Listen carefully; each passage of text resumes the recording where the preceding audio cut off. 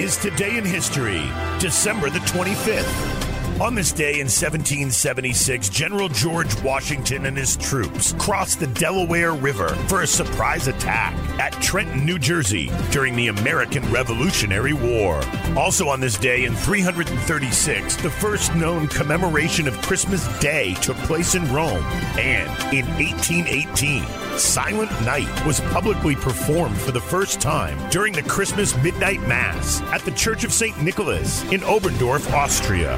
Also on this day, we celebrate the life of W.C. Fields, who died in Pasadena, California in 1946, and Charlie Chaplin, who died in Switzerland at the age of 88 back in 1977, and James Brown, the godfather of soul, who died in Atlanta at the age of 73 in 2006. And on this day, in 0, Christ is born.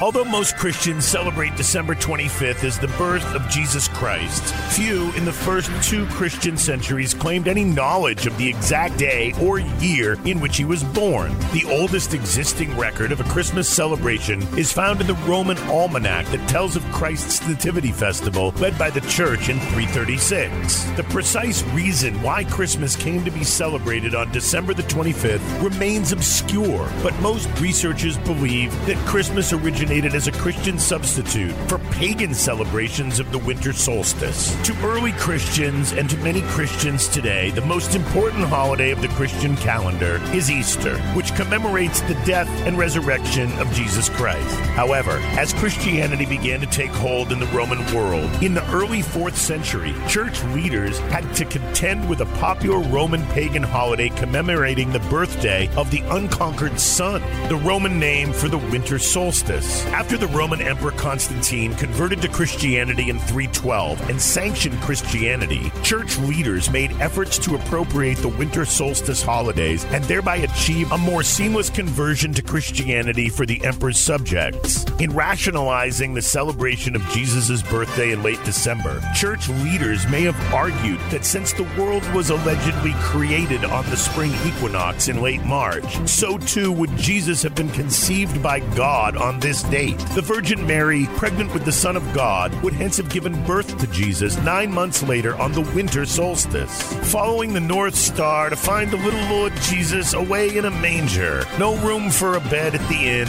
Christ, born, December 25th, 0, on this day in history.